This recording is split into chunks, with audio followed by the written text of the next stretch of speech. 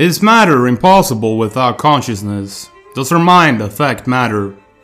Greetings, mortals, and a capital day to y'all. I'm your host Simon. Welcome back to the Library of Gnosis. I'm sure all of you have heard of the famous double slit experiment by now. But for those of you that haven't, I will give a quick refresh. So, the double slit experiment is, as the name would suggest, an experiment using two slits. In this case, cut out of a screen. The experiment is then conducted by shooting photons of light, one at a time, at the screen, which, if the photon behaves like a particle, will either go through one or the other slit and hit the wall behind, creating a pattern of two streaks. But this is not what happens. Instead, light acts as a wave and creates an interference pattern. But what is the photon interfering with? Well, it appears that the photon is interfering with itself. It splits into two and then bounces off itself to create an interference pattern. Scientists decided to put detectors at the slits to see which slit the photon goes through. And surprisingly enough, what happens then is that two lines appear on the wall behind, instead of the interference pattern. It appears that the act of observation changes the state of the photon, and this is the amazing conclusion of the double slit experiment. Then scientists decided to do this experiment 100 times over, but instead of looking at the data, they just recorded it. They recorded the data from the detectors and the wall separately. They then split the 100 into 50-50.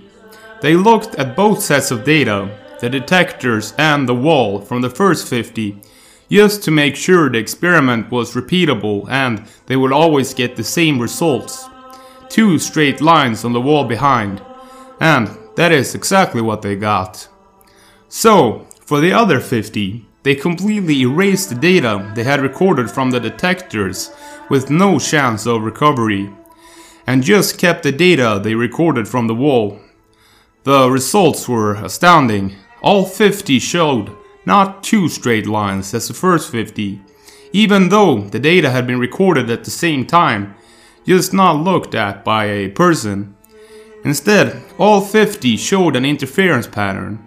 Incredibly, this seems to show that it is not the actual recording of the data that causes a collapse in the probability waveform, but instead, it is the consciousness of an observer that causes the collapse.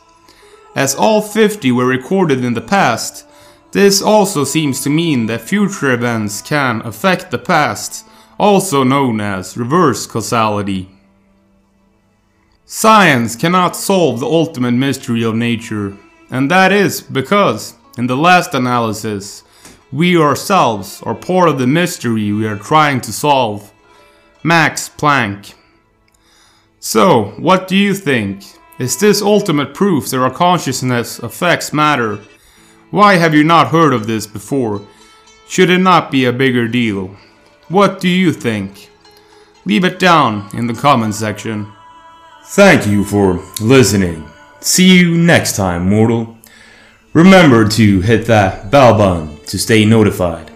Subscribe for more Red Pill content. Do give it a like if you enjoyed it, and feel free to share it.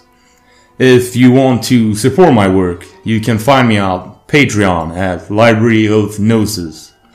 You can find me on YouTube, Facebook, and BitChute at Library of Gnosis.